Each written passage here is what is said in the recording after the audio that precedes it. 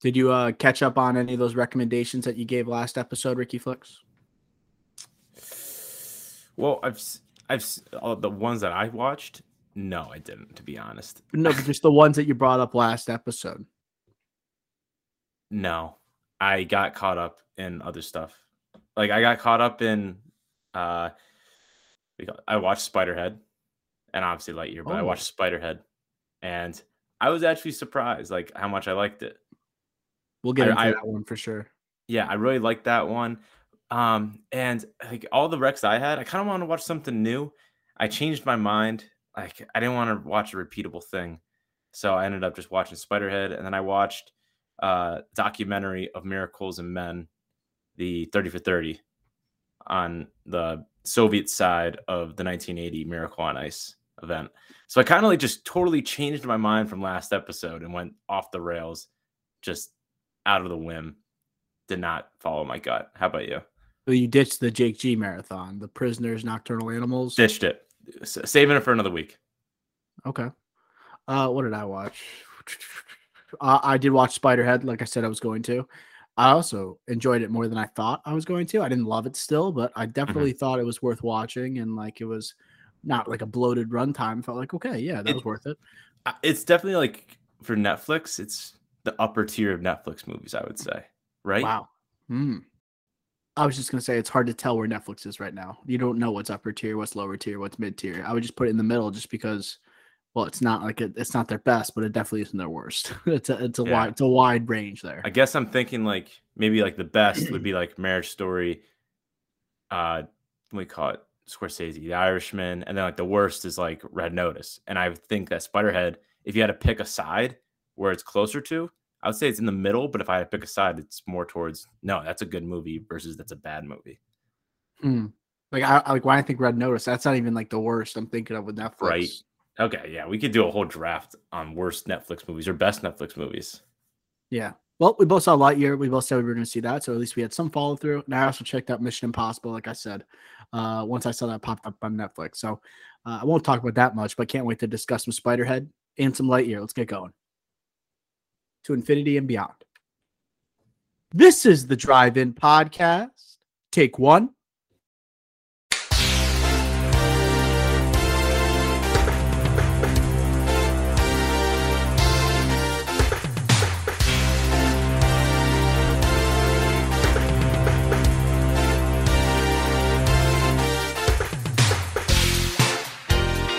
Bada bing, bada boom. Welcome to episode 118 of the Drive-In Podcast. On today's episode, we have our review for Pixar's Lightyear, along with our top billing draft of Pixar spinoffs we would love to see. So, use the bathroom now, grab that popcorn, and enjoy episode 118 of the Drive-In Podcast.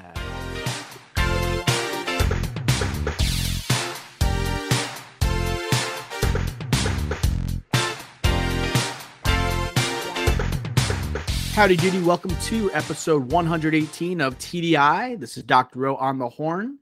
I'm joined as always by my Pixar aficionado, my co-host and best friend, Ricky Flicks. Ricky Flicks, ready to talk some Pixar? More specifically, are you ready to talk some Buzz Lightyear? Buzz Lightyear, baby. My number one, when we did our Pixar characters draft, I picked him at 1-1. 1-1. So I'm very excited. Yeah. So, I mean, we got this news. This is when we first started the podcast, a couple months in. We had Disney Investors Day back in 2020. We had this shocking news that we were getting this Lightyear movie and that we were going to have none other than Chris Evans starring. They threw Tim Allen out on the street in favor of Captain America. We sort of were buying it at the time. They had a slick new logo. They got slick new animation compared to the 1995 Toy Story when Pixar was getting its legs underneath itself. Very exciting new Pixar movie that seems like it's Pixar is now like exploring like the possibilities of franchise ability beyond just sequels. We have spin-offs now. They're not just shorts that are now available on Disney Plus, but like motion picture theatrical events that are occurring. All right, so we're going to go into the review. All right, but before we dive into Lightyear, you heard in the intro, we talked a little bit about Spiderhead. movie we both looked at this weekend. We have Miles Teller on a tear, somewhat. Okay, we have him in as Rooster's son in excuse me, is it not Rooster? Goose's son. As Goose's son, he plays Rooster in Top Gun Maverick. He's now starring alongside Chris Hemsworth in an upcoming in the new Netflix movie Spiderhead. So I guess what were your initial reactions to this film, Ricky Flex? Do you think this confirms he's back? No, I don't. I think it's back to not square one, but I think Top Gun Maverick he was good in. I don't think that was his movie at all. It was not his movie at all. I don't think it was supposed to be a breakout performance for him. I think he was formidable and he was good, but like nothing crazy in a supporting role. And this is like the one where you could see that range that we wanted to get. And I'm not saying he was bad. I just didn't think that he did enough for me to say, oh, this is a breakout or coming back to life, Miles Teller.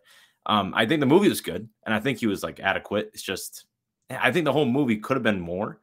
Like, I think that it lived up to the Netflix movie. It surpassed those expectations. But I think just like if we had a better performance and they kind of took some more risks, I think that we could have seen something special, but we didn't. So I won't say he's like confirmed back from it, but I don't think it set him back, I should say, in any way. I think coming off Top Gun Maverick, then to have him in this Netflix movie, which didn't get promoted very well, to be honest, like most Netflix projects, but to put him alongside like Chris Hemsworth, I think he was fine. I don't think he held back the movie. Like for some reason, he was he was pretty stoic. Like he showed some emotional depth, but he wasn't very bombastic at all. He didn't. I don't know, that wide range of emotions wasn't there, but he was definitely sad for a lot of that movie, or even angry.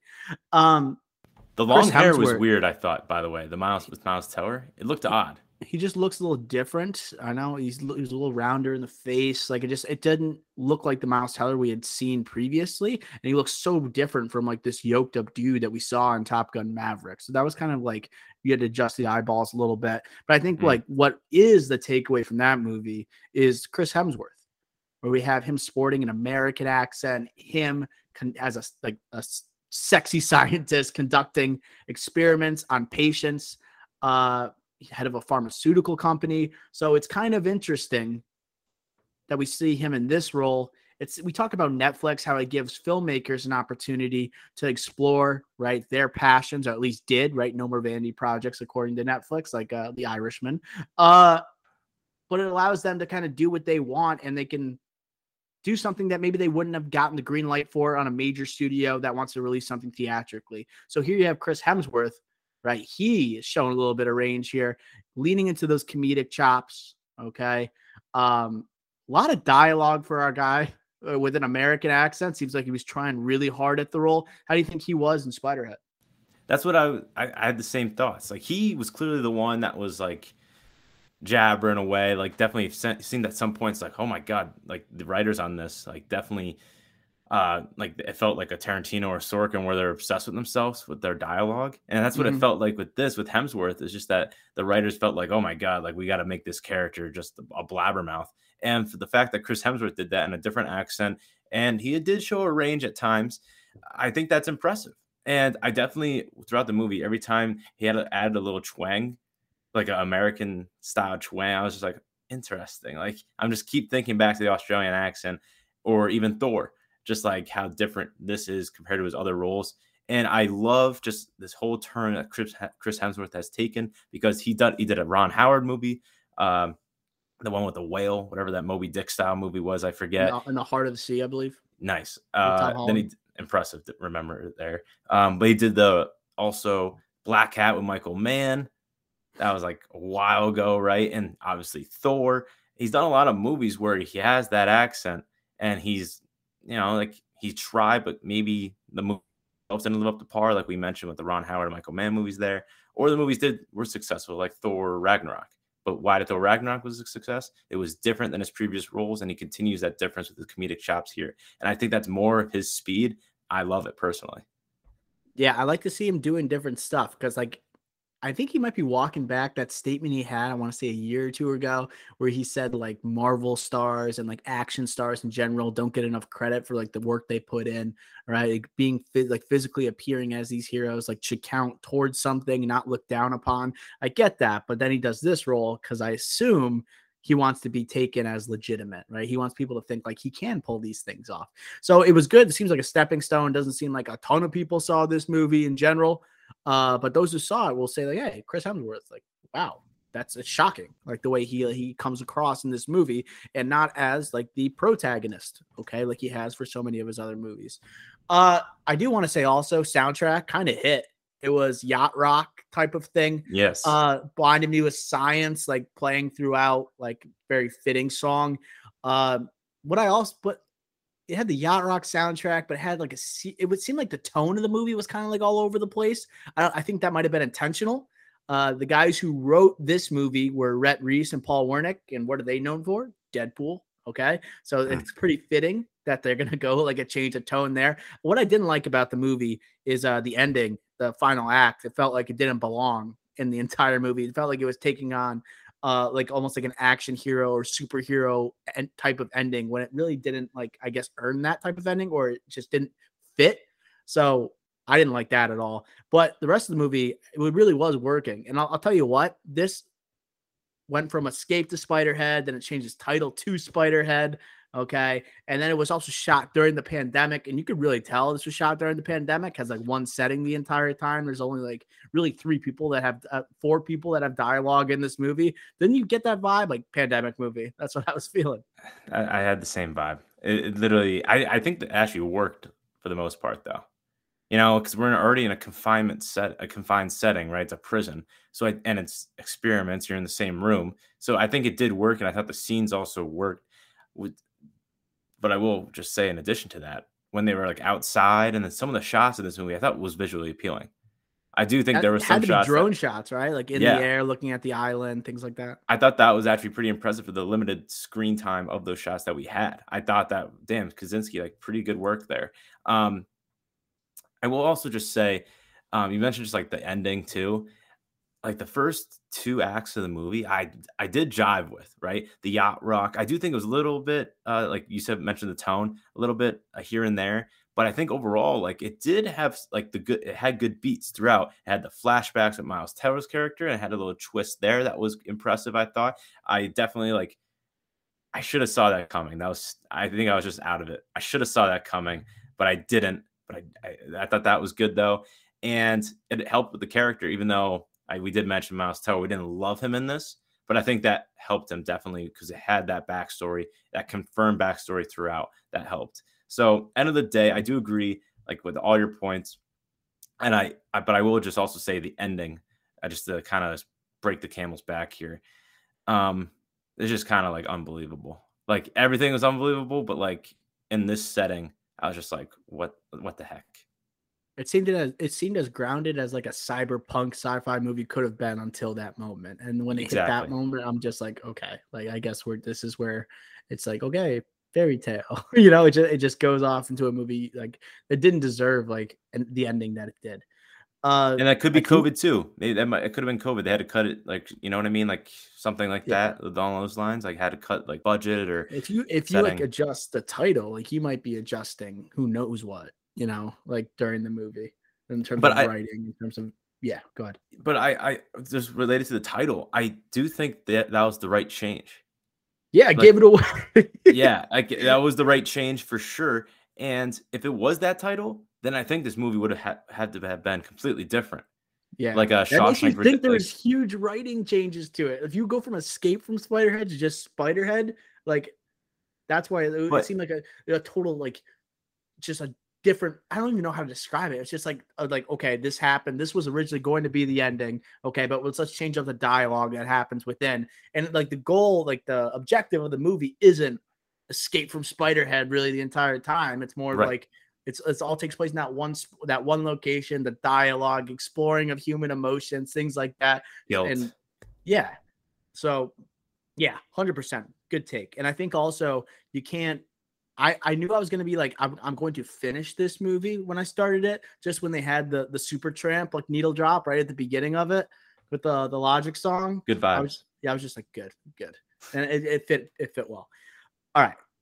I think it's time we get to Lightyear, Ricky Flex. New Pixar release. We're going to give you the synopsis. We're going to give you the IMDb and the Rotten Tomatoes. We'll storm through. We'll give you the box office and give you the rundown, give you our scores and where it ranks in our Pixar tiers. So, synopsis reads, legendary space ranger Buzz Lightyear embarks on an intergalactic adventure alongside ambitious recruits Izzy, Mo, Darby, and his robot companion, Socks. Socks rules.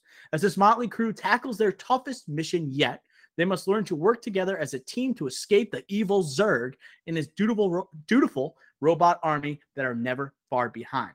On IMDb, Lightyear has a 5.2 out of 10 currently. Yikes. Rotten Tomatoes, 77% certified fresh, and it has an 87% approval score from the audiences. Okay, so it earned $85.6 million in the film's worldwide box office opening weekend. It's the biggest opening for an animated feature since Frozen 2. Okay, $51 million at the domestic box office in its opening weekend. Shockingly, finishes number 2 behind Jurassic World Dominion in its second weekend release. Were you surprised by the box office results this weekend, Ricky Flex? If you told me a week ago, yes. But then the projections each day seemed like they just kept deteriorating. Like all the predictions for this weekend for Lightyear. And I was like, okay. So it got kind of set those expectations in my mind saying, this might not set the box office on fire. So I still had high expectations, thought it would beat Jurassic World this weekend, but my shock level right now isn't that high anymore compared to what it would have been like last Monday or Tuesday. It's weird to me. Obviously Jurassic World and Jurassic Park franchise, that's like top 5 largest like box office earners for any franchise. When you look at Marvel, Star Wars, Fast and Furious, this is like right there. Mission Impossible, like Jurassic Park is 4 or 5 in terms of highest earners. So I'm not surprised that it did so well in its second weekend. Like, but for an animated film to earn 51 million at the domestic box office opening day weekend, that's pretty good, right? Like we can't, and especially like Definitely.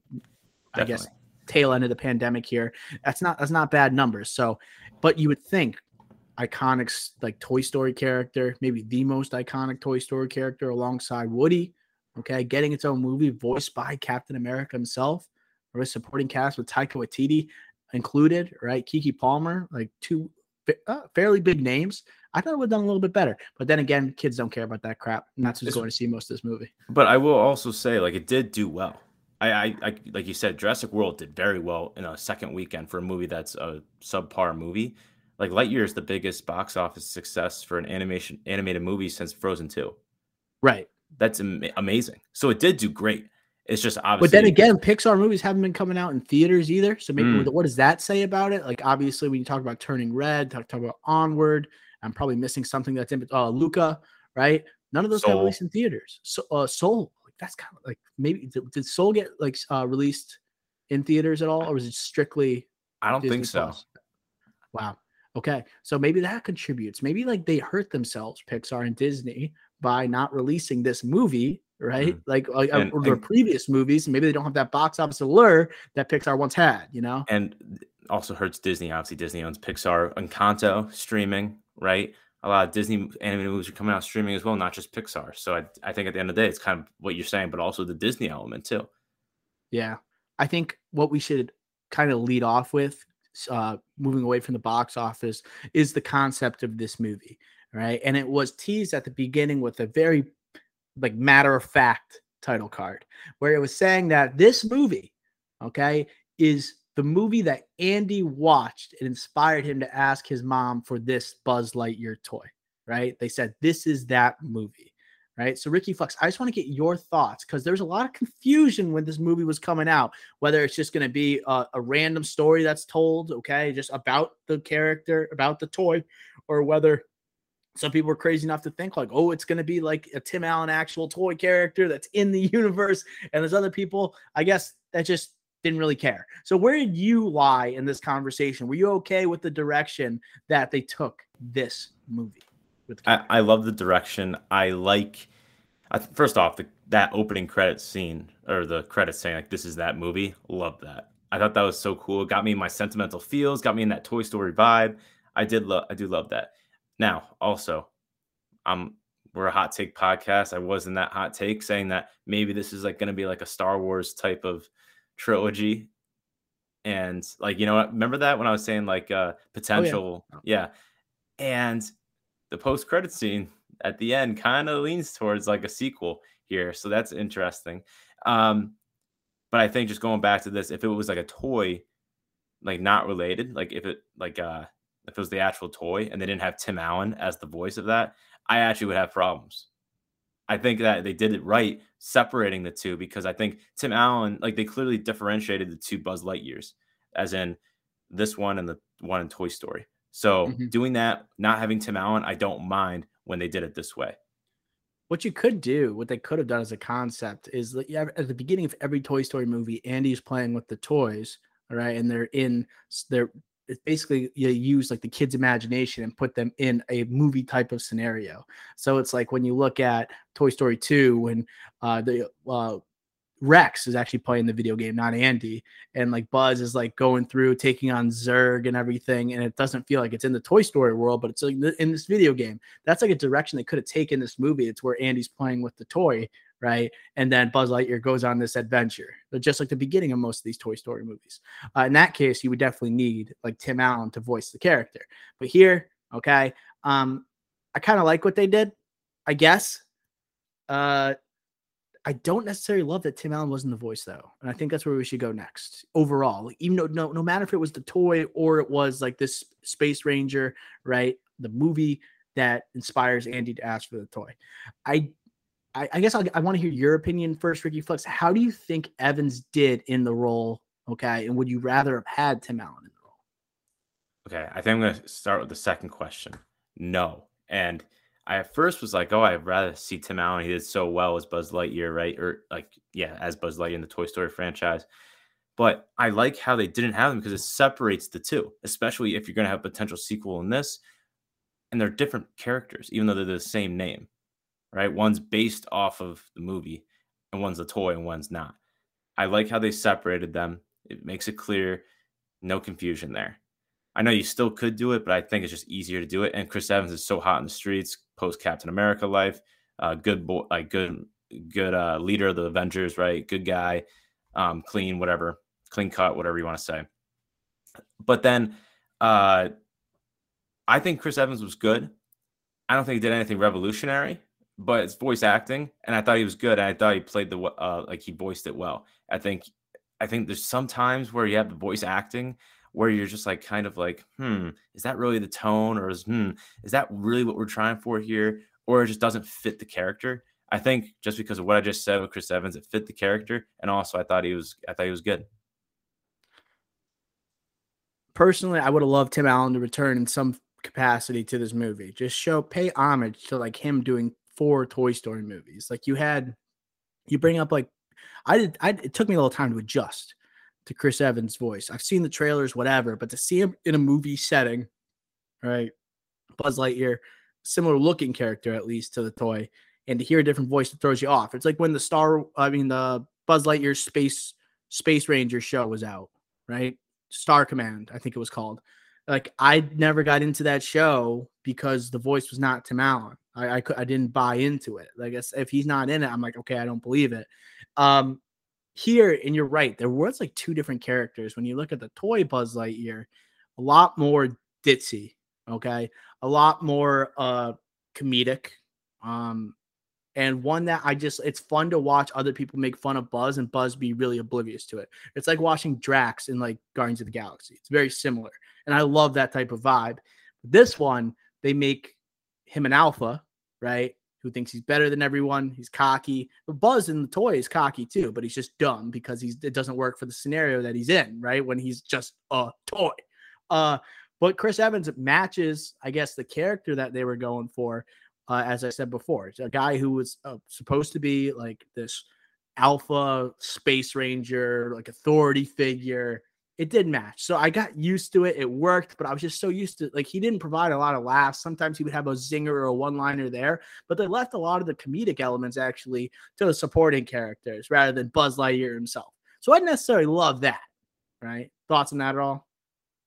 Yeah, and I don't want to like spoil anything, so I'm not going to.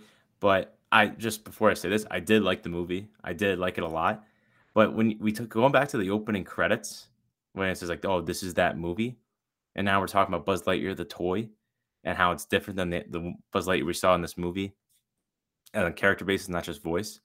It's like if I was 8 years old, if I was Andy in 1995, would I have really bought in a Buzz Lightyear toy after seeing this That's what movie? I wrote down in my notes too. Would I I have I actually would not. wanted this toy? I would rather have a No. socks toy. And like I again, like I'm not gonna say anything. I'll save it for the spoilers. But I just think this movie, especially the first two acts, like isn't much of a. I hate to say this, as adventurous or exciting as I would have liked it to have been. A lot Right. of it's Let's him talk in a about this. plane. It's a lot of him like going like I'm trying to say without spoiling anything, but it's just like meeting his crew and everything. I actually was like, I would not have bought a Buzz Lightyear toy after seeing this movie. Like I was thinking, like, oh, like if I'm a kid now, like I wouldn't buy a Buzz Lightyear toy after seeing this, and I didn't see any Toy Stories prior. Yeah. So I had the same thoughts where I thought like in terms of like Buzz Lightyear being like this all like this like powerful, as I said before, alpha character. Like he does have that alphaness to him, but other traits of him in this movie I didn't find very appealing if I was to buy a toy of this character. But also you bring up the fact that like the movie is a little bit smaller in scope than anticipated. You think like Disney, you think Pixar, and you think Disney, Star Wars. That's like where your mind goes, okay, because of like their acquisition of the property and Lucasfilm. So when you have that, and then you got the story we got, because this story felt much more Star Trek than Star Wars, right? Yes, that's a Where good take. I you're like not that. you are not going from like planet to planet here like you expect. It felt like an extended Star Trek episode, right? That is made into a movie like Star Trek usually does. And then when you have like this group that potentially is going off on another adventure in the sequel, it's like the USS Enterprise, like this is where we're going next. Like it felt very much like Star Trek, right? As opposed to like what we were assuming when we saw those trailers. Like, look at these. Well, Are they going to different planets? Are they doing this? Like, what kind of weapons are they going to be using? Things like that. Or what demons are they going to be coming face to face with, or monsters, or aliens, or whatever.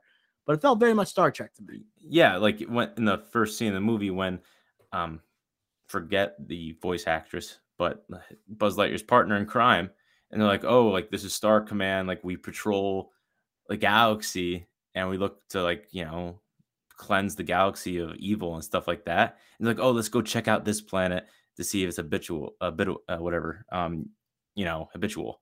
You can live on it, and that's like what Star Trek would do. And I'm fine with that. Inhabitable Inhabitable, or thank you. habitable. Habitual Yeah, is like habitable. you do Yeah, something over and over again. right. Habitable. I don't know. I'm not an English major, but no, I got that same vibe. Literally the same thing. Like in the first, they lead off with that, right? Mhm. It's trying to connect themselves to Star Trek, and I don't mind that. Like I'm not anti Star Trek. It's just it limits yourself, I guess, to like a story, especially sequels, I guess, versus when you're a movie. Like this is a movie, not a TV show. Right. It seems like just smaller in scope to start. Like, who knows if there's going to be like a sequel to this? It would be like if it was a live action, you would like frame it like this. But the way they end this movie, it's like, okay, they wanted to have a sequel all along to this movie. They had something in mind. Where else do we want to go? I don't want to go into spoilers yet, but I do want to ask you, Ricky, do you think this film satisfied viewers like you and me? Like, do you think it was tailored just for, right, that 5 to 8-year-old Pixar fan, or did they tailor it also to people who grew up with Toy Story? Right? What are your thoughts there? It's interesting because right when we left the theater, I was thinking of this too, and I was thinking about because we did see this together. I was thinking about asking you this question, but I held back because I wasn't sure what I wanted to say. But now, like I know, I feel like a lot of this they didn't do a lot like to connect to us. Me and you when we saw Toy Story 2 as kids. This didn't really like link it to that. Like as in like it did link it based on characters, but like I guess story references, and there was nothing of that. This was definitely Disney and Pixar like trying to attract a new audience to something new. And I don't mind that really. I think that hanging on to old IP or relying on old IP is like not the strategy. But then at the end of the day, you are relying on old IP because you're making a Buzz Lightyear movie. So I Mhm. think it does actually. I think that did pull it back. And then related back to your age question, I definitely think this is for younger audiences, not necessarily me and you, but it's still like good for us. And unlike Toy Story, and I feel like earlier Pixar movies, there's less like those adult jokes that are like very subtle. And this is like another one of those circumstances where like there's just not as many things that younger kids at 5 to 8 range don't understand. But then when they grow up to be 18, they're like, oh my God, that's hilarious. Mm-hmm. Like Shrek is another example where that also happened. Like I'm just trying to shift out of the Pixar realm to give an example. Shrek, there's so many inside jokes that as a kid I didn't remember watching it for the first time, but then now I look back, I think it's hilarious. Yeah, it's a little different there, obviously, with Shrek, a little more racy compared to like a Pixar or Disney production. Like even like back then when you were a kid, you knew that was like drawing a line at some point. It was kind of crossing over that line a little bit. I thought it didn't do a very good job at relating to us. And to me, that's an issue, right? Because it's a character, maybe the most famous character from the most famous Pixar franchise that we grew up with in the 90s, early 2000s, all the way to 2010. You made 4 movies that pretty much centered around this character, right? And his group and his band of friends, supporting cast. So they could have done more to make it more enjoyable because we didn't see this with our niece or nephew. It was me, you, and our sister Peyton, PKO, recurring guest of the Drive-In podcast, who's 22. So if we're going as a group, we know there's certain like Pixar tropes that are going to be hit, right? Things are going to happen. We'll talk about like those sentimental moments and things like that and the certain jokes that are played. But I would have liked, like sometimes they'll throw out like a Buzz Lightyear line from the original, right? There's no sign of intelligence, right? Throw that one out there every once in a while. But they could have done so much more. They could have thrown in a character, like there's other like alien type characters in the Toy Story universe that like could have been thrown in there or something that inspired, right? I know we're not Andy to get those toys, or like it were in and throughout like the Toy Story franchise. They didn't like Zurg was not like the Zurg that I there was like an interesting moment with Zurg. First of all, he didn't look like the original Zurg. They made it very much more appealing to this new generation robotic type of figure. Even more so, they didn't have a cape like he does like in the in Toy Story 2. Okay. To me, I don't want to go into spoilers regarding the character at all because I have some thoughts upon that. But I get it. It's a Pixar movie. It's for kids, right? But if you're making about Buzz Lightyear, you got to like relate to the older audience, especially in your title card. If you're saying this is the story about Andy, right? This is the story of how Andy bought this toy. A 5-year-old's like, who's Andy, right? There's no flashback sequence or anything like that. There's no like, there's no allusion to Andy or anything like that. They're just, or 7 or 8. And like, they may not know what you're talking about. So you got to do more for people like us. Yeah, and I'll save a couple of the things I was disappointed in, as in referring back to this Toy Story, which they could have done like seamlessly in this for the spoiler section. But to kind of just my last point on this related to Andy would be after the movie ends, Doctor, you, PKO, myself, we're at the theater, and I go, there's 3 post-credit scenes, and like everyone's like, what? And everyone's leaving the theater. I'm like, there's post-credit scenes, people. I looked it up before the movie. As if we just saw Doctor Strange. Right. Like, the reason I was so excited is because, yes, we just talked about how this movie didn't relate to the first Toy Story. But hey, if the opening credit, what's the rule of thumb in movies? Your first screen should be your last screen. Or like your first scene your movie should come full circle and end the same, as in like the same shot. It's very popular. So if that's your first, then how about to end the movie, it's Andy at the movie theater asking for the toy. And that's what I wanted to see for my post-credit scene. And when I heard there was 3, I said, no doubt in my mind, the geniuses at Pixar would not include this.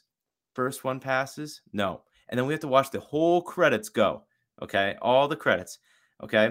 And then the next one comes. It's another stupid thing from the movie. I'm like, okay. And then you and PKO were like, oh, we're leaving. And I was like, oh, I'm going to hang behind. And then last screen of the movie, there's a 3rd post-credit scene. That was actually like important to see, I guess. But it's like, I wanted to see the Andy. Yeah. Like, I just thought like we should have.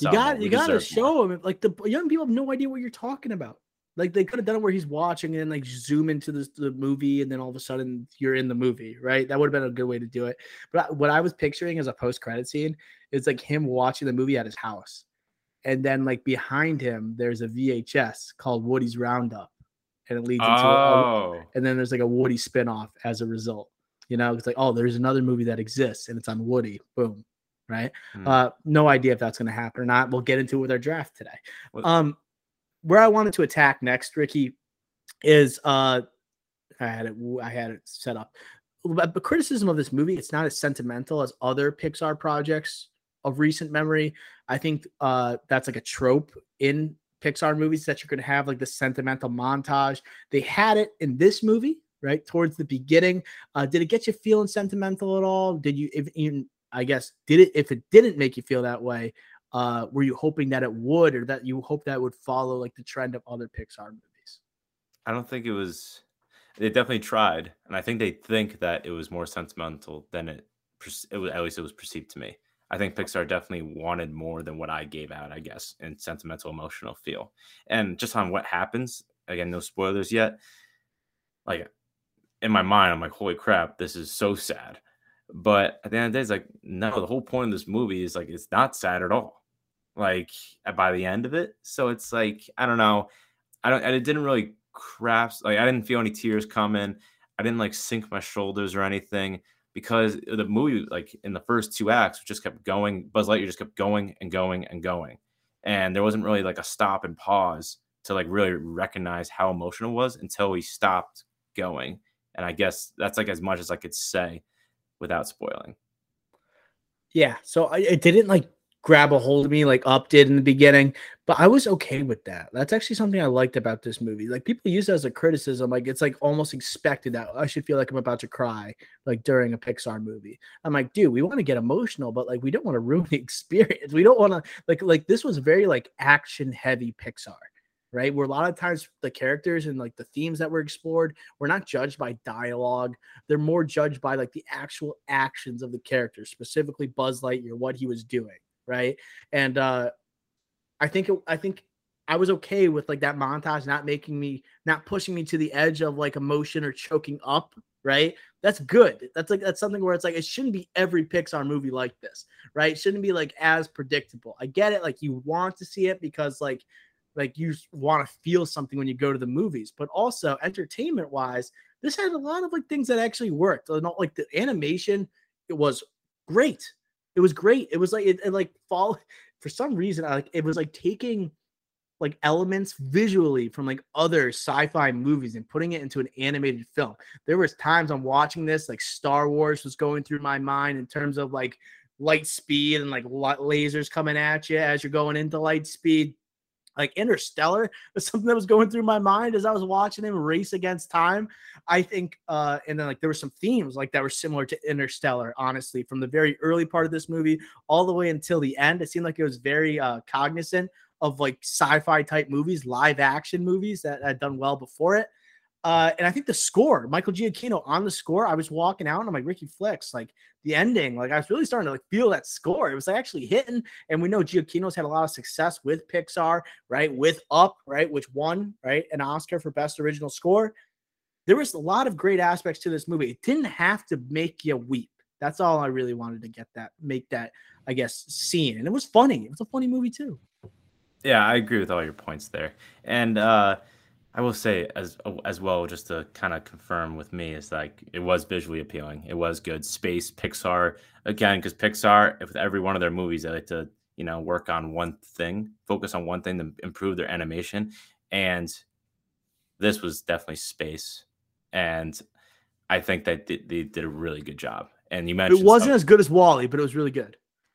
Yes, but I will say also, just compared to like we're 13 years post Wall-E, 14, it's like you could definitely see the strides Pixar has made during that time where it's like, okay, this animation is like significantly better. Right. And it might just not as hit as hard like a Wall-E did. Like Wall-E just has those moments where he's gliding and he's hitting like the shield and the lights are popping everywhere. It has like the cinematic moments for an animated movie. But yeah, sorry, I interrupted you.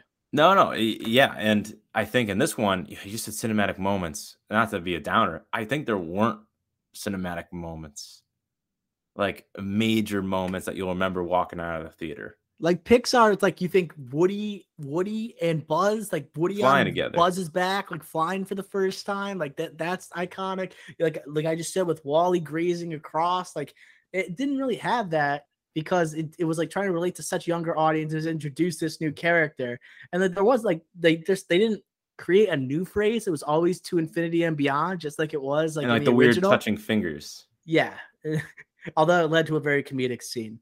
But I think it's kind of like leaning to my point where this is a good movie, but this didn't feel necessarily like a Pixar movie. This felt like a Disney movie. Yeah, I understand that because I guess when you think of Pixar, you think of original, creative, and like unique stories. And here we're seeing them it's not a sequel, it's literally a spin-off latching onto. You see like franchise ability of what other like franchise in Pixar would you find like a potential spin-off. You're gonna look at Toy Story first. It's the most profitable, right? And people weren't clamoring for this movie. This was a unique idea where they're like, oh, what if we did this? And then they're probably thinking, okay, imagine if we had a new generation of kids that grew up to love Buzz Lightyear. Like, how much are you going to do in toy sales, right? How much is this movie going to make at the box office, right? How many times is it going to be streamed on Disney Plus? That had to have been going through their minds, which is kind of shocking because Pixar is not really about that. They feel indie for a huge, like, they feel independent despite the fact they're associated with Disney. That was like a special thing about But them. that's You their see that a thing. lot with Yeah. their shorts. Yeah. That they pride themselves is that like, no, Disney just owns us, and they basically they allow us to scale our movies to be even bigger, but we still operate independently.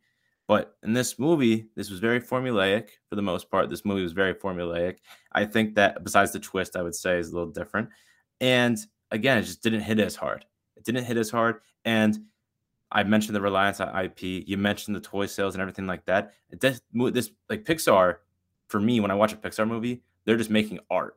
This was like, no, this is like definitely leaning towards like, no, let's appeal to audiences. Let's try to get more money, right? Let's go for that box office number. Let's try to do a new franchise based on this old IP and get a new younger generation to continue loving this this IP, I guess, but just in a different way. That's what that's what the feeling I got walking out of the theater. Yeah, just it makes you think like, are we going? Is Pixar succumbing? Is it succumbing to this, even though they're a part of Disney?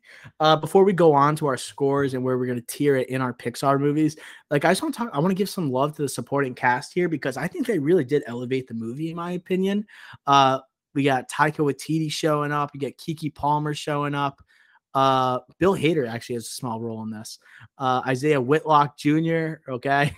Shit, has got his own role here. Mary Lewis, who I'm not very familiar with, might be a frequent Pixar collaborator. But I do want to say, like, if these people weren't in the movie and it was like Buzz Lightyear on a solo adventure, it wouldn't have worked as well in terms of a Pixar movie. This group around Buzz Lightyear really did provide, I think, a lot of comedic relief, but also excitement. And there was times I was laughing hysterically at Taika Waititi's character. Okay.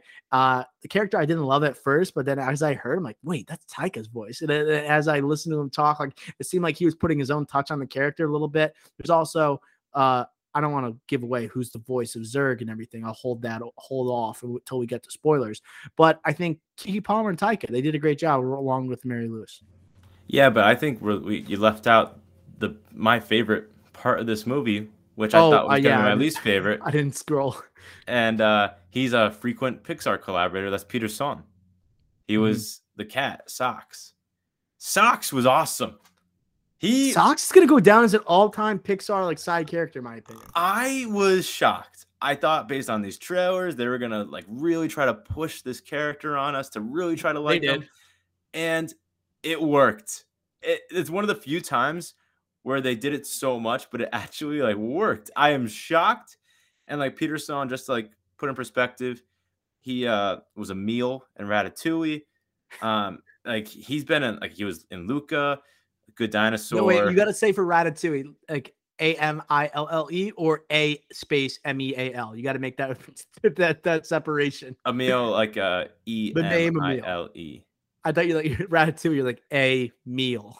Oh, got it, I got thought it. you said he Oh, was a meal. I'm like, I don't remember that scene. Oh my god, but must edit terribly for him. but I think that it goes back to what you started off that where if this was just a Buzz Lightyear solo movie, this wouldn't even be a Disney movie. I'm You saying need this. Tim Allen. Yeah, I would say that this would be a Tim Allen production or a movie, not a Chris Evans movie. I totally agree with you on that. That's actually a really good comment. Thank you. But yeah, you're right. Socks was my favorite character in the movie. I think it's not even close. Not even close. I really don't think it was. Like probably Taika and then Buzz. That's probably like my top 3. Bill Hader has a role in this. Yeah, he was the Feather Hamston. Yeah. yeah. I didn't notice it was him until I just look at the cast Very right minimal. now. But I want to ask Ricky Flex, where does this belong in the Pixar tiers that we set out? I want to say a couple weeks back. So I'm looking at our Pixar tier right now. Yeah. And we have 10 movies in tier 1. I'm even willing to reduce that now. Like looking back on it, but I'm not saying let's do it. I'm just saying I'm looking at that. Definitely not in tier 1. I'm looking at the Hall of Very Good. And I definitely don't think it's in. Can you remind us what the Hall of Very Good is?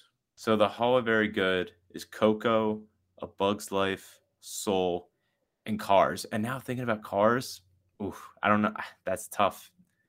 I don't know either. It's not to me. That's not even the Hall of Very Good. Yeah, that could be tier 3, the good. Which the good is Onward, Incredibles 2, Luca, Toy Story 4, Finding Dory, Turning Red, and Brave. Incredibles 2 is in there? Yeah. I would put Lightyear in there. Yeah, I think Lightyear is basically Incredibles 2. Like in terms of like how good it is. Yes. Yeah. Not like movies. It's totally different. But like like in quality, I would put it right there. Good. Yeah. No, I think it's a tier 3 Marvel movie out of what are 5 tiers? We have 4 tiers. Pixar movie. Yeah. How many tiers do we have? 4, and then the rejects are The Good Dinosaur, Monsters University, and Cars 2 and 3. Yeah, so it's not there, but better than Turning Red? This movie? I'm asking you. Yes. I know. I just wanted to get your reaction. Oh God, I don't like that movie. But do we want to change the tiers at all? Or as in movies, any other things based on what I said there? Like Cars. Now I'm thinking about it. That's probably the good. I was a fan of Cars in tier 3. Okay, I'm fine doing that, but then I would say, can we go in our tier 1 and see what we'll get like moved down to tier 2? I already have what I would move down. Can you just? I don't have it in front of me. Toy Stories 1, 2, and 3, Monsters Inc., The Incredibles, Chris Evans' favorite Pixar movie, Finding Nemo, Ratatouille, Inside Out, WALL-E, and then we had Up in tier 1. I think Up could go down to tier 2. I agree. Up is the one, but people are going to hate on that. So I will say, if you take away the first 10 minutes of Up and you watch the rest of the movie, it's like nowhere near as close as good as the first 10 minutes. And I think that's clear. And Doug, cute character. I got socks all day over Doug. All day. I got socks from Lightyear all day over Doug. And I like Russell. I like, what's his name? Is it Carl? Carl? Yeah. The old man. It's shocking because Up, I believe, got nominated for Best Picture. It did. 09. I would still say that is the one that sticks out to me. And I think we are due for a refresher. I'm willing to move Cars down to tier 3. And then we're going to bring Up down to tier 2. Okay. I agree. And then I would put Lightyear in tier 3. Yes. Yeah. So we have 9 movies in the God level, 3 in the Hall of Very Good. And then, was it 6, 7? 7 in the good tier 3. I'm okay with those changes. For some reason, like when you were listing those names of those tier 1 movies, I'm like, those aren't moving. Those aren't moving. Those aren't moving. And then you said Up. I'm like, Like when I pulled up the graphic here and I was reading it, like before I was reading, I'm like, Up doesn't look right. The Cars, I do think it's good. But I think it's literally the border very good and the good. But if you're going to be, you have to be in the Hall very good or like to go up a level. I feel like you have to be firm in there. I don't think 100%. Cars is firmly in there. So I'm fine moving that to the good too. All right. With that being said, now that we've solidified our tiers, we'll wait till the next Pixar movie comes out and then readjust. But before we get to our spoiler section, we'll talk about some important discussion points regarding the movie. What did you give Lightyear, Ricky Flex? I've been battling myself with this movie, and I think I have it in the right, like within 10, but I'm just like, crap, should it be a little higher or a little lower? So I just decided to just keep it where I had it. This is a great matinee movie, by the way. Yeah, short. Like it was short. It was an hour 40 minutes. We saw this at 12 o'clock noon on Saturday. So the opening weekend Saturday. And if I was just thinking also earlier today, if we saw this on like a Friday night, like this was not a cinematic event. This would have had higher, I don't know, like, you know what I mean? Like definitely a kid's movie, matinee feel to it. Not like 100%. yeah. So Didn't have a huge build up either. Like if this was like right. Toy Story 3, you're like, we're going to see that Friday night, you know? Exactly. Even Toy Story 4, it was like, okay, we're following up. Toy Story 3 was arguably the best in the franchise. You still are going to see that at night. Now it's a spin off of one of the characters and not really like matinee. I think you nailed that. So I went 73. Wow. Yeah. Okay. It's a good movie. It is good. Like we said, it's in tier 3. It's in the good. Yeah. I went 78. Like I was thinking my discussion with myself was, do I go high 70s, low 80s? Because I do really think it was a entertaining movie. I think it was great for kids. But what the detractor was, I think the listeners could tell by the tone of my voice at the beginning of the episode, is that when you look at this movie, it did not relate well to the people who grew up with Buzz Lightyear, and it did not connect well with them. And that's what the whole half the movie should have been. And then, and I know that could be like old man at the sky talking, but like it's Buzz or 26-year-old man yelling at the sky, but which is Pixar is like dog years, like you're like 90 billion years old. I just don't think it did well in terms of me liking the movie. Again, like what I was expecting, because sometimes when you do a spin-off of a franchise, you have a familiarity with the character, you have expectations that are set. And although I think like a lot of the different elements of this movie hit, I think other elements, right, it failed me a little bit. But still worth watching. High 70s, 78 for me. So with that being said, let's hop into the spoilers. But there seems to be no sign of intelligent life anywhere. All right, spoiler time, Ricky Flicks. I got a couple topics of discussion here, then I'll let you throw something out there. First off, I was disappointed with how overt their connection to other Pixar movies was in this movie. WALL-E. Oh, okay. When they showed WALL-E as like basically the binoculars, right? The high-tech binoculars that Buzz was using, or like, I thought that was like, okay, usually they have to really work hard to find those connections, but they made it so obvious. Like WALL-E took up the entire screen in that scenario. Yeah. I was, besides that though, did you see many others? No, that was the only one I saw. I shouldn't have said other ones. That was the only one that was just so obvious. Usually it's like, okay, walking down the street, there's a poster or something, whatever. Here it was just like, look, it's WALL-E. And it's clear like that would be the one space movie, like definitely the floating through space near the end with Keke Palmer's character.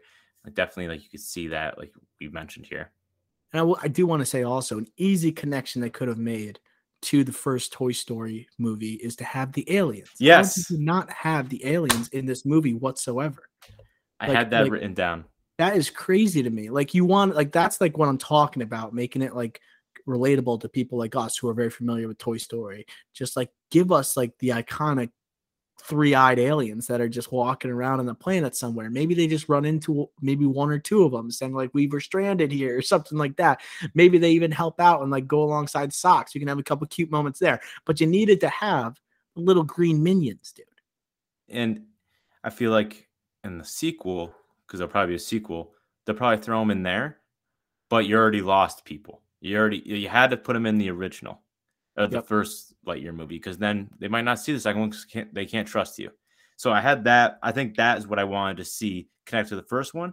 And the other one is, I knew it from the trailer, but I was hoping by the end of it would be different, especially with a sequel coming. Them teasing it is the look of Zurg. In the original Yeah. Toy Story 2, he's like a Darth Vader, right? And he has the cape, purple cape. Like that's what I wanted to see. Obviously, he's like a huge robot here.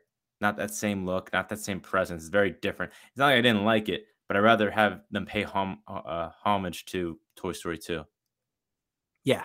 Like it's just those little things. Like make it more like for like the audience. It's like, look at that. I can't believe they did that. That's awesome. They didn't have that, right? Shocking.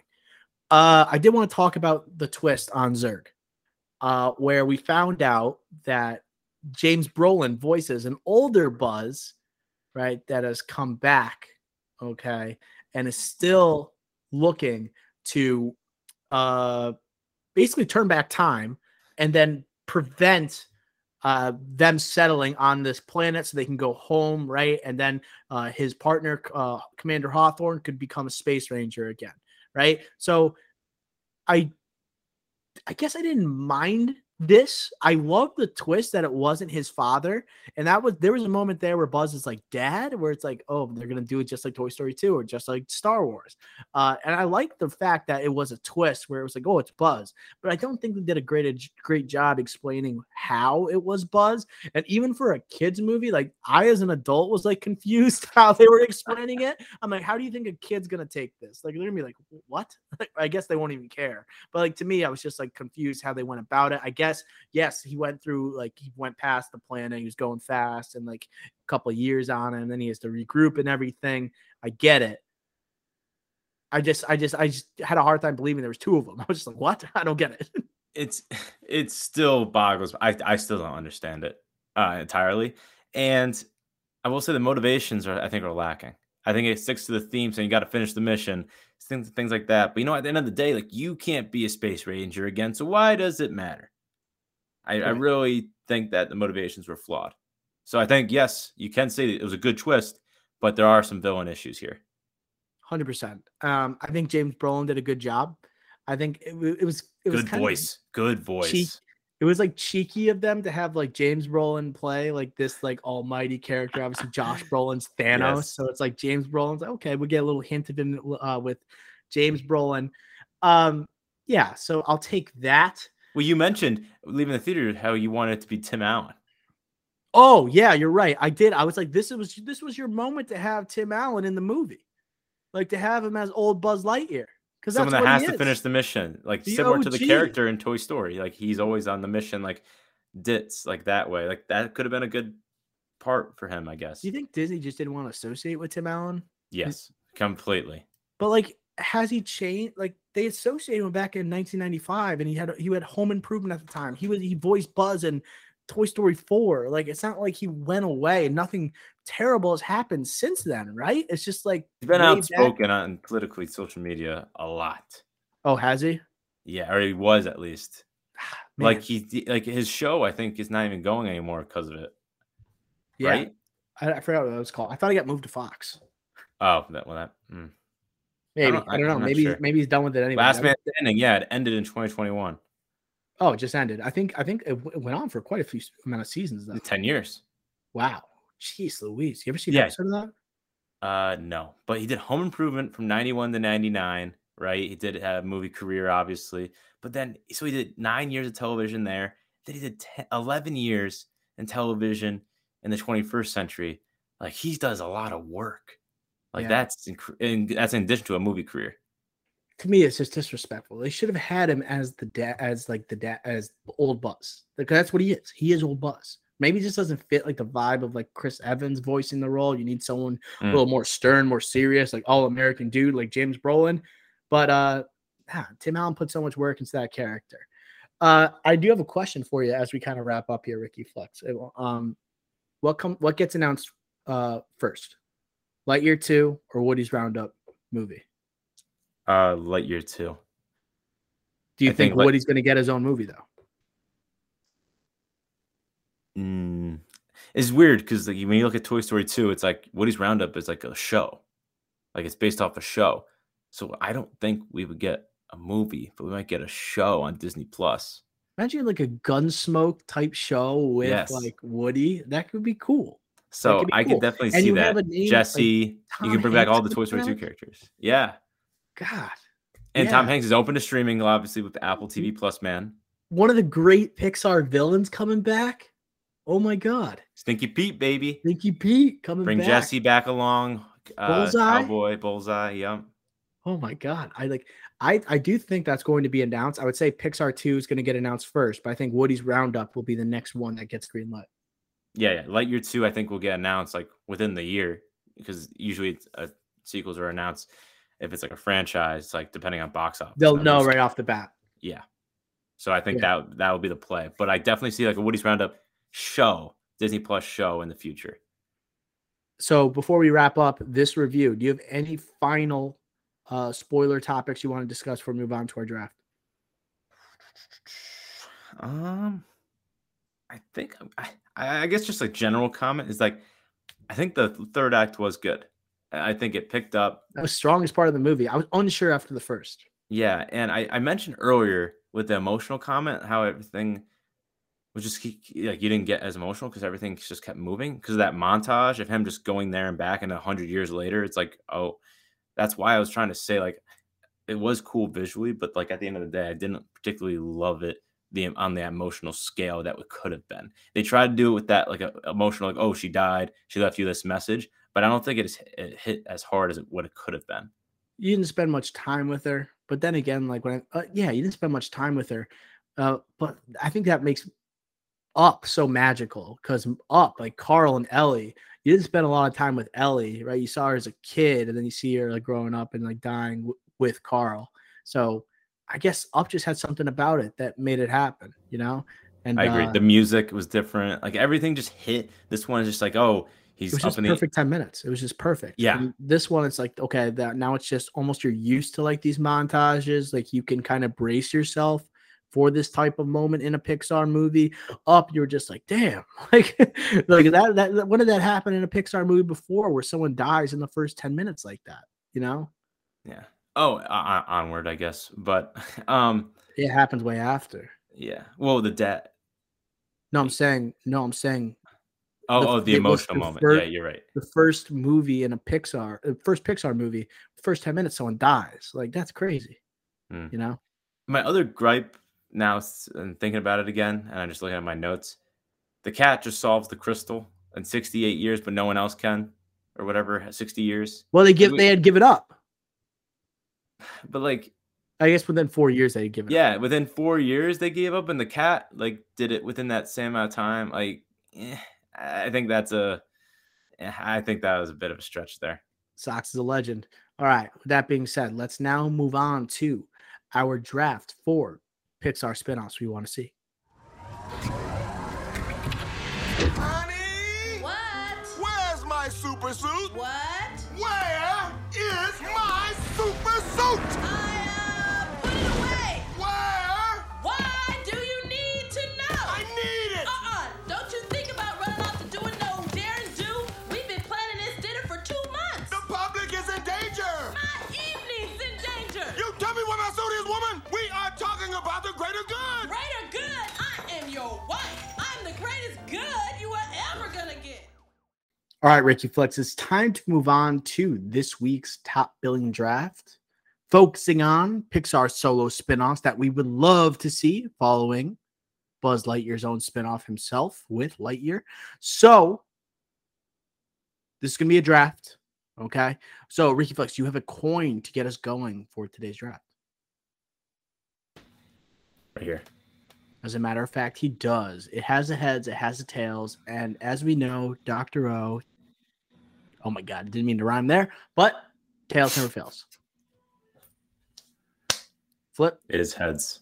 Heads. Ricky Flex, where do you want to pick? Wow, back-to-back weeks of winning the flip. This is unbelievable. He's on a roll. I'll take the first pick. I feel like this is not really we like to be competitive, just our natural state. But I feel like this is more of like, okay, what would you love to see? And like, can you surprise me a little bit? You know, that type of like mantra. Do you agree or disagree? I agree for the most part. I think there are some where it's just like building Obvious. off. Yeah, they're obvious. That would be great spinoffs. There are some other ones where it's obvious, as in, oh, that's a continuation or of the story or whatever. It has a direct correlation. Some is just like, that's such a sweet character. I want to see something completely random, not related, similar to Lightyear, right? So I guess it's a combination of the two. Maybe something that feels more natural as opposed to like, Hmm. okay, yeah, we're trying to figure something out. So what do you got for the first overall pick, Ricky Flex? And just to be clear, these are Pixar side characters. Or Pixar, well, it could be a main character getting their own spinoff. So like Buzz Lightyear got his own spinoff. That would count. So like, for example, his counterpart would count for his own spinoff. That would count. I'm not going to pick that though. I don't know. I'll think about it as I go on. So I think for me, if you're not going to pick a main character, the ones you want to see, Ricky fine. Flex. One I want to see, even if Woody was in it, this would be my 1-1. Frozone. I think Frozone would be, he's arguably the best character in The Incredibles. Bring Samuel Jackson back. Frozone. I think it would just be amazing to watch. So the question becomes, Ricky Flex, because this was my first overall pick as well. I think The Incredibles has some juiciness to its franchise that shouldn't be limited to just Incredibles 1, Incredibles 2, especially after what we got with Incredibles 2. There's so many different places they can explore. Would this be a prequel or a sequel to Incredibles 2? I'm afraid if it's a prequel, then it overlaps too much with the Mr. and Mrs. Incredible. But if it's a sequel, it's like him trying to get back in the game. So I personally would like to see a prime Frozone just off on his own before he's married, and might even be before he meets Mr. Incredible. Maybe an origin story of Frozone, or just in his prime. I would rather see one of those two, I think. But I just don't want a heavy reliance on the Incredibles because I don't think he needs it. I love this pick. I think I would love maybe a sequel that actually goes back in time. Like maybe one that like it has flashbacks like after, like to say what his career once was comparing to what it is now. And like him getting back in the game, and instead of just helping out the Incredibles, you can have some nice cameos from Mr. and Mrs. Incredible at some points, but somehow make it Frozone's own journey. But I feel like what we know about him, like you got to like make light of his relationship with his wife, right? How that can provide some comedic elements.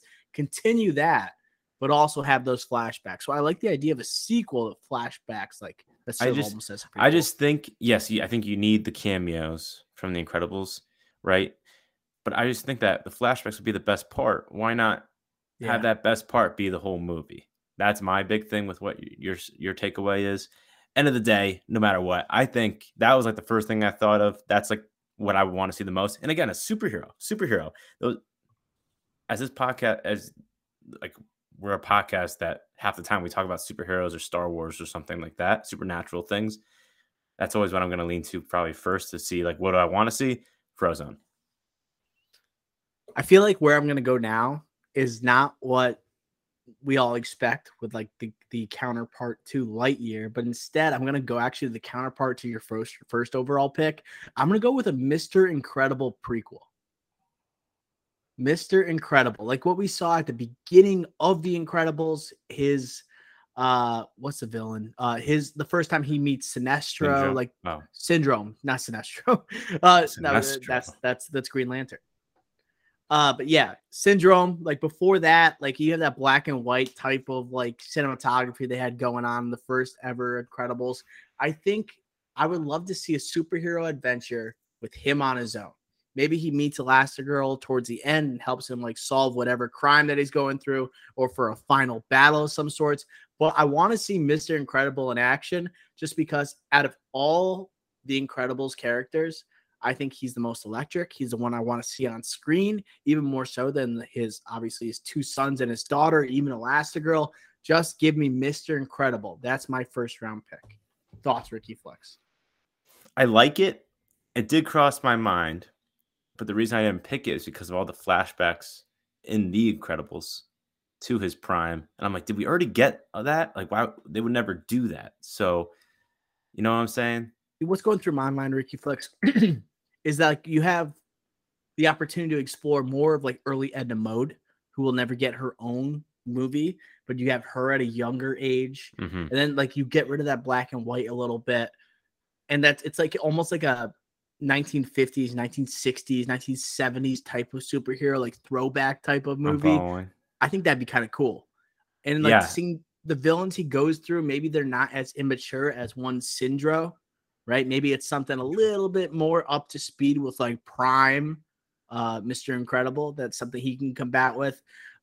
I know this is like what almost what Lightyear would like to do, where it's like, okay, solo adventure, one character, iconic character going off on their own. I feel like this one would be less of, okay, I have to like pair up with a team, or like, I guess, go together as a team to take on a villain. It's just him on his own, like a classic solo MCU adventure type movie. I think it could be kind of cool.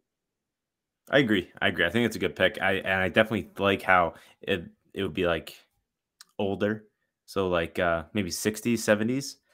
And like, like detective style perhaps, or something like that, to go along with the noir style. I like the noir, like the black and white. It just gives off that vibe. The flashbacks are great with that vibe. So maybe just continuing that, and a solo story. It doesn't have to be an origin or anything like that. Just he has to solve like one of his biggest foes yet, or something like that. Like, I don't know, just something like that. That'd be like the headline, like like that, like promote the movie, like you're watching it, like a war cartoon before you watch a movie. It's like his face is as big as an adversary yet, that type of thing. Exactly. All right, moving on. I'm gonna go away from the Incredibles franchise. I almost said Avengers. I'll just say it because it's a first round pick. It's Woody. Like Woody's Roundup's got to be on there. I didn't want to take it with one of the first two picks. You talk about Stinky Pete. You think about Jesse. You think about the stories already in your face, right? Think about Toy Story 2. It's there. You bring back Tom Hanks in the fold, right? Back with Pixar, not for a Toy Story ensemble, but rather he takes the reins. He is owning this movie. I think he would buy directly into that idea. I'm going to go with, Woody's Roundup as a sequel. I guess thoughts, Ricky Flex, if you have any. Yeah, we talked about it on the Lightyear review. I think it would be great as a series, and, get Jesse back to Bullseye. I think the whole gang, that would be fun, and make it not like the 50s style, like they show in Toy Story 2, with the puppets. Make it like actually like an actual series, like we talked about. So I think it's a good pick. I think I literally hate this pick because it's so obvious, and I hate it. This pick basically inspired this draft, like because you knew like this was going to be like almost inevitable. It's almost inevitable when Pixar announces this movie, but it had to get picked. I think like if I take it at the beginning of the second round, it's pretty good value. All right, Ricky Flex, end the second round with your pick. This is my number 2 on my board. Okay, and it's just 2 words for you. Keanu Reeves. Duke Kaboom. Man. Duke Kaboom. Make it like a Lightyear. Just not even a part of it. Part of the Toy Story franchise. Totally separate. Unrelated. It could be a movie that, whatever. Just a Duke Kaboom movie. I think would be awesome. You got my mind racing now. There are so many ideas that we could do here, Doctor. It could be tricks. It could like, and he's down in the dumps, the comeback story. It could be like a hot rod. It could be there's the Nick Cage and Ghost Rider, but without the superhero elements. There are so many things that we could do with Duke Kaboom, and we'll bring back Keanu Reeves again. Similar to Frozen, you have such a powerful voice actor that's good at it. Bring him back, and let's create something big here. Keanu put a lot of energy into that role. He did. Duke Kaboom. And like, first of all, name that's going to sell a zillion toys. It's going to sell a zillion toys. That will sell toys. Right. I can't believe that has not like grown, I guess, from Toy Story 4. I guess because Toy Story 4 is so later on in the franchise. But you want to keep that energy going, right? They introduced a couple new characters in the newest Toy Story. Like Duke Kaboom is probably the most electric one. And there are some other great ones that I will not mention by name for the sake of spoiling the draft. But I agree with this one. I didn't see this one coming as the end of a second round pick, but the fact that you made a Toy Story side character pick right now, I didn't have one on my draft board that I just added. that I just added, Ricky Flex. I just added. Right, moving on to the third round, Ricky Flex, your first pick. So there's something on my board that's not high up, but I feel like you're going to take it on this wraparound. Debating whether I wait till the 5th. Just in case I'll feel worse. I'm going to take it. I'll take Edna Mode. All right. I want Edna Mode's story. I know I already have an Incredibles on my board. And I know you're probably thinking origin story. I'm thinking, okay, origin story would be fine. Okay, that would be interesting. But I'm more thinking a Devil Wears Prada / Cruella type of movie with Edna Mode, who I think will be a much better character than Emma Thompson. Or you know what I mean? It would be a much better character. So, because Edna Mode is just awesome. So, I think that would be fun. Even just a short would be fun too. So Edna Mode would be my third pick. I didn't love this pick just because I think it could be easily assimilated into my Mr. Incredible prequel. But when you said like a Devil Wears Prada type storyline, I'm like, okay, I kind of buy it. I'm like Edna Mode as like the next Meryl Streep. Get Meryl Streep to like voice Edna Mode for like a spinoff. That's not bad. Yeah, it wasn't my board just because I know we said side characters can potentially have their own draft here. I think you're getting a little bold with Edna Mode. You're getting a little bold, but like I think this is definition of stuff we're looking for. Like we're looking for some volatility. We're looking for some Edna Mode. Yeah, you're crazy. You're crazy. I have crazier stuff on my board that I am. You're an Edna Mode, Devil Wears Prada, like Disney Pixar movie. There's very few. Just because you're saying that's the craziest thing, with Mr. Irrelevant, I'm going to be picking something absurd. All right, so spinoff. I'll move on to a different franchise. We have what? 2 to 1. Two Kaboom. 2 Incredibles. We got two toys. So we're 2 and 2. Let's get some variety here. Let's go Monsters Inc. realm. Let's go Monsters Inc. Let's get a spinoff of Boo. This is what I was debating with. Let's get a spinoff of Boo. Let's see what she's doing in 2022. Let's see if she remembers what she went through as a child. Maybe she has a kid. Okay. This is where it gets a little sketchy though, Ricky Flex, because can this be a direct sequel to Monsters Inc.? This could be Monsters Inc. 2. But if we have a focus on Boo, because like we got teased hard at the end of the first Monsters Inc. And all that we got is Monsters University, one of the worst Pixar films that's ever been assembled. It's not fair. A tier 1 Pixar film like Monsters Inc. and you have something that comes away from it and it's a prequel, not okay. Especially after you tease the possibility that Boo would somehow be reassembled or reunited, I should say, with Sully. That's got to happen. So Boo spinoff following Monsters Inc. is my next one years later. This is probably the most likely one that will come about at some point, especially with how many spinoffs Monsters Inc. has had, not just with University, but we're recording this on June 20th. Monsters, the show, whatever Monsters Inc. just got renewed for another season. And also it's John Goodman's birthday today. So there's that. Birthday, Mr. Goodwin. So yeah, no, this is a good pick. This is what I was debating with. Post Monster Life. Let's see if, like you said, how she's handling it. If she remembers how she's handling that without telling anyone, unless she's crazy. Does she see a therapist? Like, how deep are we going to go with this? Wow. Like a psychological thriller. Yeah. Oh, okay. I'm not going to get that crazy right now, but you know what I mean. Oh, the therapist in a Pixar movie. Sounds like something Turning Red would have done. Oh man, Turning Red. Let's move on.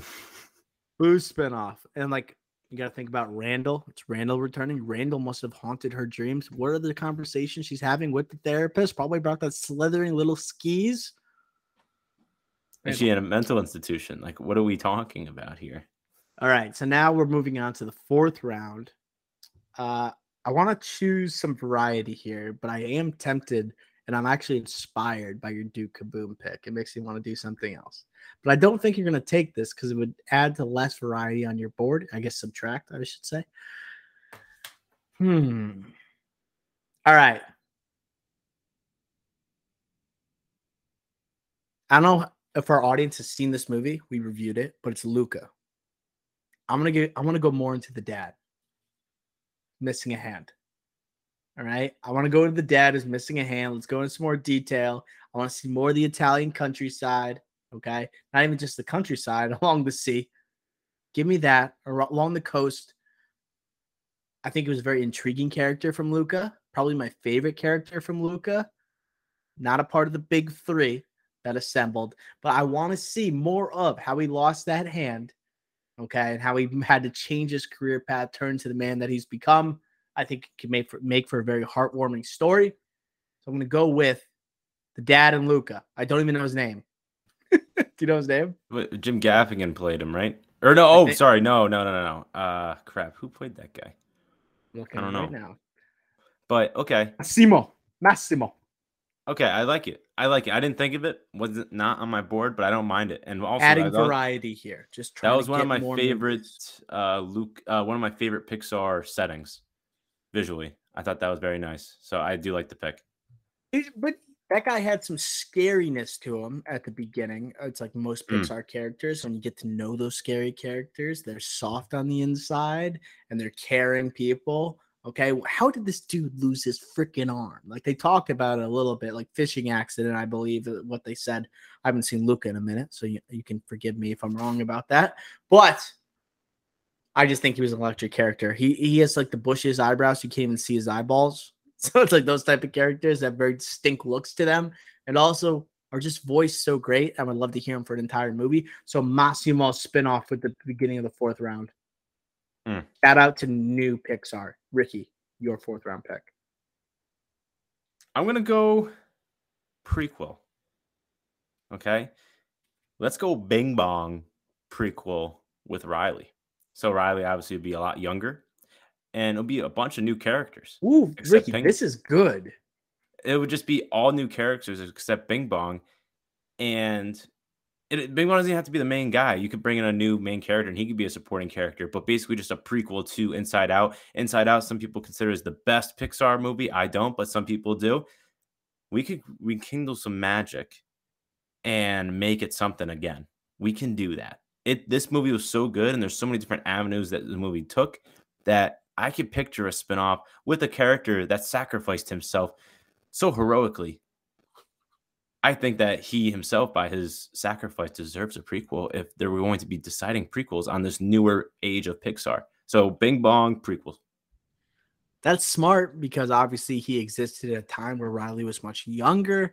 One of the scene-stealing characters of Inside Out, and also I think it just works because it's so beloved of a character. Like audiences are going to want to see him again. They have a familiarity with him.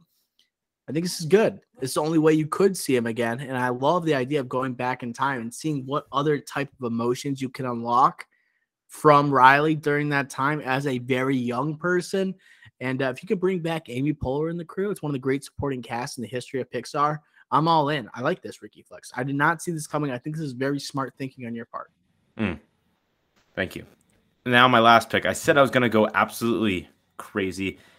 I changed my mind. I will mention that crazy pick. Okay, but that would be an honorable mention for me. I'm going to pick something that I've just been generally interested in. It's going to be Gil and the Tankfish post-escape. We need some answers. Willem Dafoe Is Gil. Let's bring him back, right? Who else is in that tank group? Brad Garrett. Yeah, I think. I think that there's a lot of potential here, and with Willem Dafoe so hot in the streets, the man loves to work. We have a Deepa named after him, for God's sakes. This could happen. And Finding Dory, some people love it, some people don't. But the Tankfish, you cannot deny their greatness in Finding Nemo, and Willem Dafoe leading that pack, an A-lister himself, and a great voice actor as proven with Gil. So or we could also say, I'd rather have this storyline, but I'm just saying, just taking it back, different scenario here. Maybe a prequel, how he got the scars. Could also be that too. But I'm going to stick with my original. How I got these scars. Willem Dafoe finally gets to play his Joker role. But yeah, no. And I guess I was reading for Finding Dory, they did have a subplot for them that got cut. So it's not like Pixar wants to do it. They want to give them that storyline. The problem is they just don't have the time. So give them their own, like maybe a short. Pixar's great at shorts. Get a little Oscar for the tank Come fish, on, maybe. no disrespect. You can't have Willem Dafoe shooting a short. You Hey, cannot do that. Any way to get an Oscar. Oh no, shut up. Shut up. But he's gonna direct and shoot the whole thing too. Okay. We can't disrespect our guy. So this tells me, looking at your list compared to mine, you had more time to think about this. I had to take class and I told you this topic. You must have been studying for the past 2.5 hours. I actually went to the gym. Humble brag. Yeah, I know. When you go to the gym, guess what? That unleashes your thoughts, bro. Like, I didn't get enough time to think about these things. Killing the tankfish and Finding Nemo, Bing Bong prequel. You were deep in the lab, dude. You told me. And you were deep in the lab. I looked at the list of Pixar movies in order in our levels or tiers, and I said, okay, think of every single side character, and I just wrote them all down. I'm like, hate them, love them, potential. That's literally what I did. And I really have a list. You made that. That's a huge list. I can't believe you like. That's Yeah, a lot I have of, like 15 names on here. I wish I did enough research. I have like 10.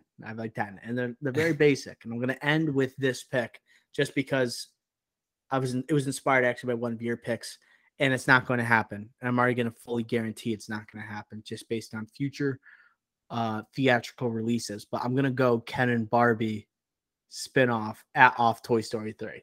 Michael Keaton back as Ken. Probably my favorite voice performance in Toy Story 3. I think I'm bold enough to say that. And the best new addition, I would say easily, I think he is just drop dead funny. He is drop dead funny in that movie. And I literally will rewatch Toy Story 3 just to hear Michael Keaton as Ken. And it's interesting because we're getting like the Barbie and Ken movie, like it's coming with Gosling, it's coming with Margot Robbie, Greta Gerwig, Simu Liu, and the whole cast that's been taking the world by storm. This movie won't happen, but I think it has a lot of potential. I thought it would have been hilarious if it was an animated Mattel movie. Okay, so this is where this draft. I love my board. I still think I would not have picked it, but I was thinking, oh, this movie would never happen, so I'm not going to pick it because like there's other ones like. It's like only one of these I would say would happen, maybe two. Woody's Roundup, Boo. That's 2 automatic. We'll go afterwards. We'll talk about that afterwards. Okay, but no, it's a good pick. And again, I do think Lotso, Ned Beatty, that was a great voice performance, like unreal. Lotso, that's one of the greatest villains. You could say one of the greatest villains in the 21st century. Shut up. So good. Someone put a muzzle on Ricky Flicks right now. Dude, Lotso, Hugging Bear, baby. Come on now. But no, great pick. One of the best villains of the 21st century. Toy Story was a best picture nomination. Joker, Brolin's Thanos, and then Lotso. By whoever you said voiced him. Ned Beatty. Ned Beatty. But yeah, great pick. So let's run through let's run through. We'll go through the, I guess, honorable mentions, and then we will go through which ones are actually likely to happen. So Ricky Flicks has a Frozone sequel. Okay. He also has a Duke Kaboom movie stemming from Toy Story. He's got an Edna Mode, Devil Wears Prada-esque storyline stemming from The Incredibles. He's got a Bing Bong prequel with Riley from Inside Out. And he also has Gil and the Tank Fish sequel, pretty much, from Finding Nemo. Dr. O has a Mr. Incredible prequel from The Incredibles. He's got a Woody's Roundup spinoff following the success of Lightyear from Toy Story. He's got a Boo spinoff from Monsters, Inc., along with a Massimo spinoff from the movie Luca. And then finally, a Barbie and Ken spinoff from Toy Story 3. I think we should go through which ones are actually likely to succeed or actually happen or be green lit before we go into the honorable mentions. So Ricky Flicks, from the 10 I just listed, how many do you think are actually going to could possibly happen? I think the ones that are possible are Frozone, Woody's Roundup, Boo. or 3, I think will happen. Like if I actually had to put money on it, I would put money on all those 3. And then I do want to say a Gil Tankfish storyline that has to happen. I think they wanted to put it in Finding Dory. That ain't gonna It might happen. maybe in a different Finding Nemo franchise movie, but then they add them somehow. That storyline will come out at some point. I'll tell you what, Ricky Flex, you gotta look for what Lightyear had: franchise ability. Franchise ability. What do we got here? Frozone superhero in the Age of Superheroes sequel, Samuel L. Jackson starring. That's gonna happen. Yes. Okay. Agreed. Duke Kaboom, not gonna happen. Toy Story 4, kind of a forgettable character, right? It's just like not in the lore of Toy Story characters. Keanu Reeves, amazing, and I would love to see it. Maybe a short. That's all we get. Edna Mode, probably be incorporated into a bigger character. Bing Bong, I love that idea. Don't see it happening. Maybe a short. Gil and the Tankfish, okay, unlikely, but it would be gold if you had maybe a series, a mini series. Remember that Starfish? As Pixar animated like mini series with Willem Dafoe. That's not bad. Remember that Starfish? Like that guy was electric too. I love that. No, it's incredible. But the thing is, like Finding Nemo came out back in 2004.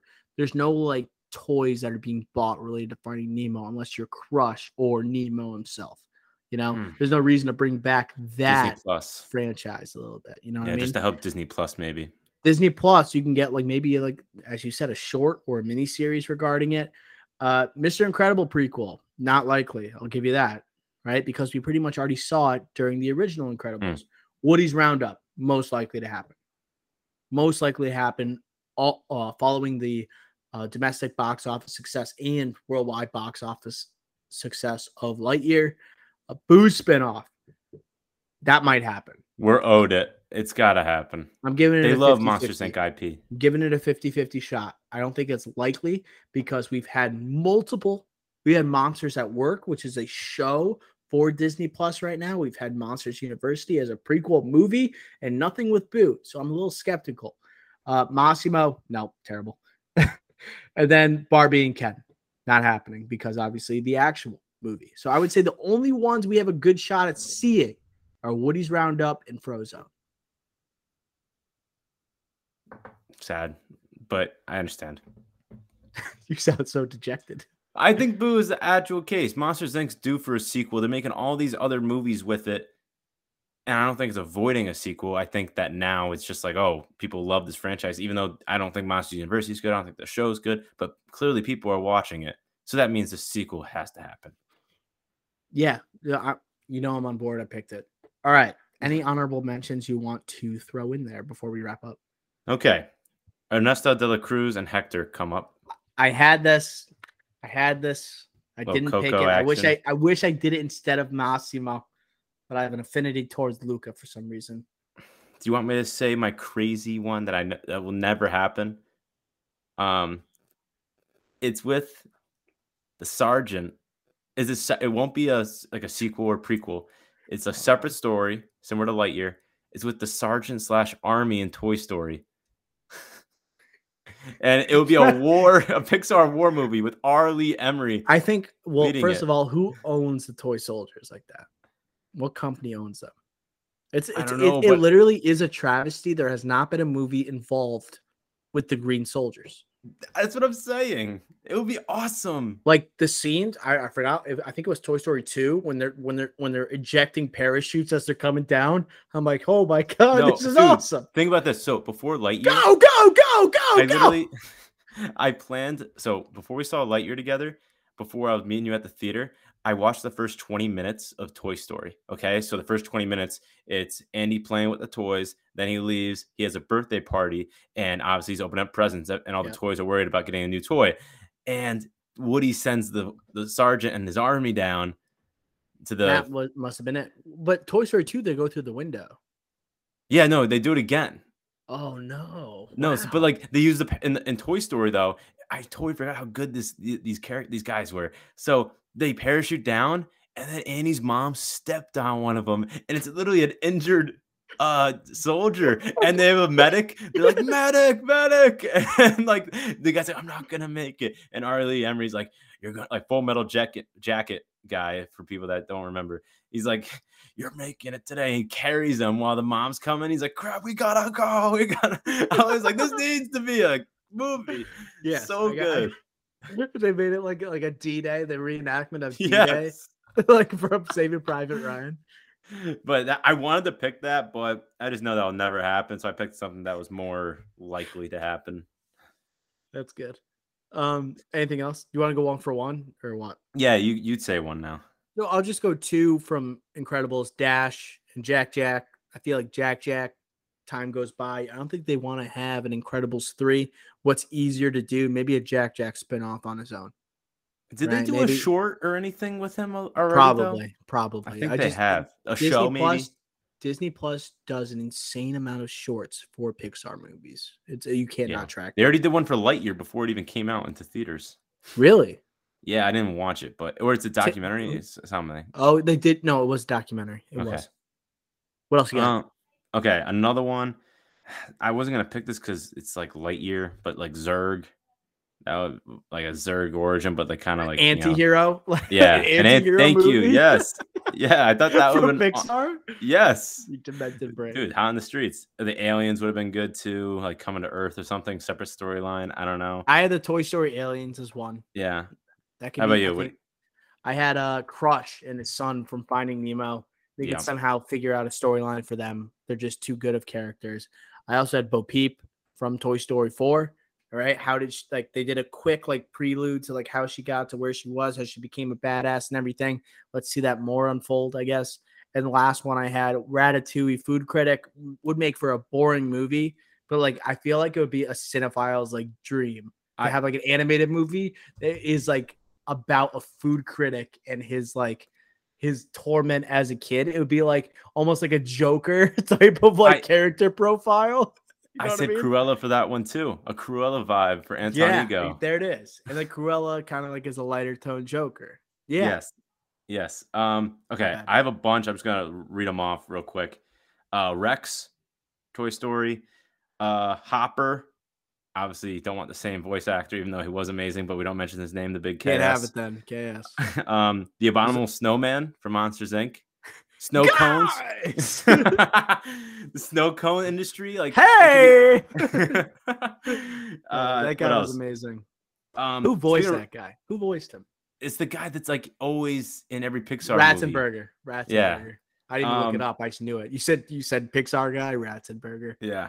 Let's see. Sid, we saw in Toy Story 3. There could be something explored there. What else? Horse, Will Arnett's character in Ratatouille, the guy that doesn't want to talk about his past, the chef. That could be something. Oh, I have an idea. I literally forgot to say it. Ratatouille, like Gusteau, like if you had like a cooking competition, like at the beginning with Gusteau's Rise or something like that, maybe he has some type of like rodent friend or like a different animal to like lean on. That'd be good. I want to pull back my Massimo pick and replace it with a Gusteau, like Gordon Ramsay-esque type like reality TV show. Let's plug that in there. That's pretty good. What else? I had Bruce, the Finding Nemo shark. Fish are French, not food. I think that would be interesting. This one I actually like. So from Soul, the like Terry and like the Jerrys. Yeah, that would be pretty good. Like I think that would be really interesting. Talking about getting deep, they weren't afraid to kill a character in Pixar. That means how deep would they get for that movie? About like some philosophical guys who are all about like assessing someone, evaluating their lives like after they die. Like that would be a crazy deep movie. A crazy deep movie about the people who evaluate people's lives after they die. That'd be crazy.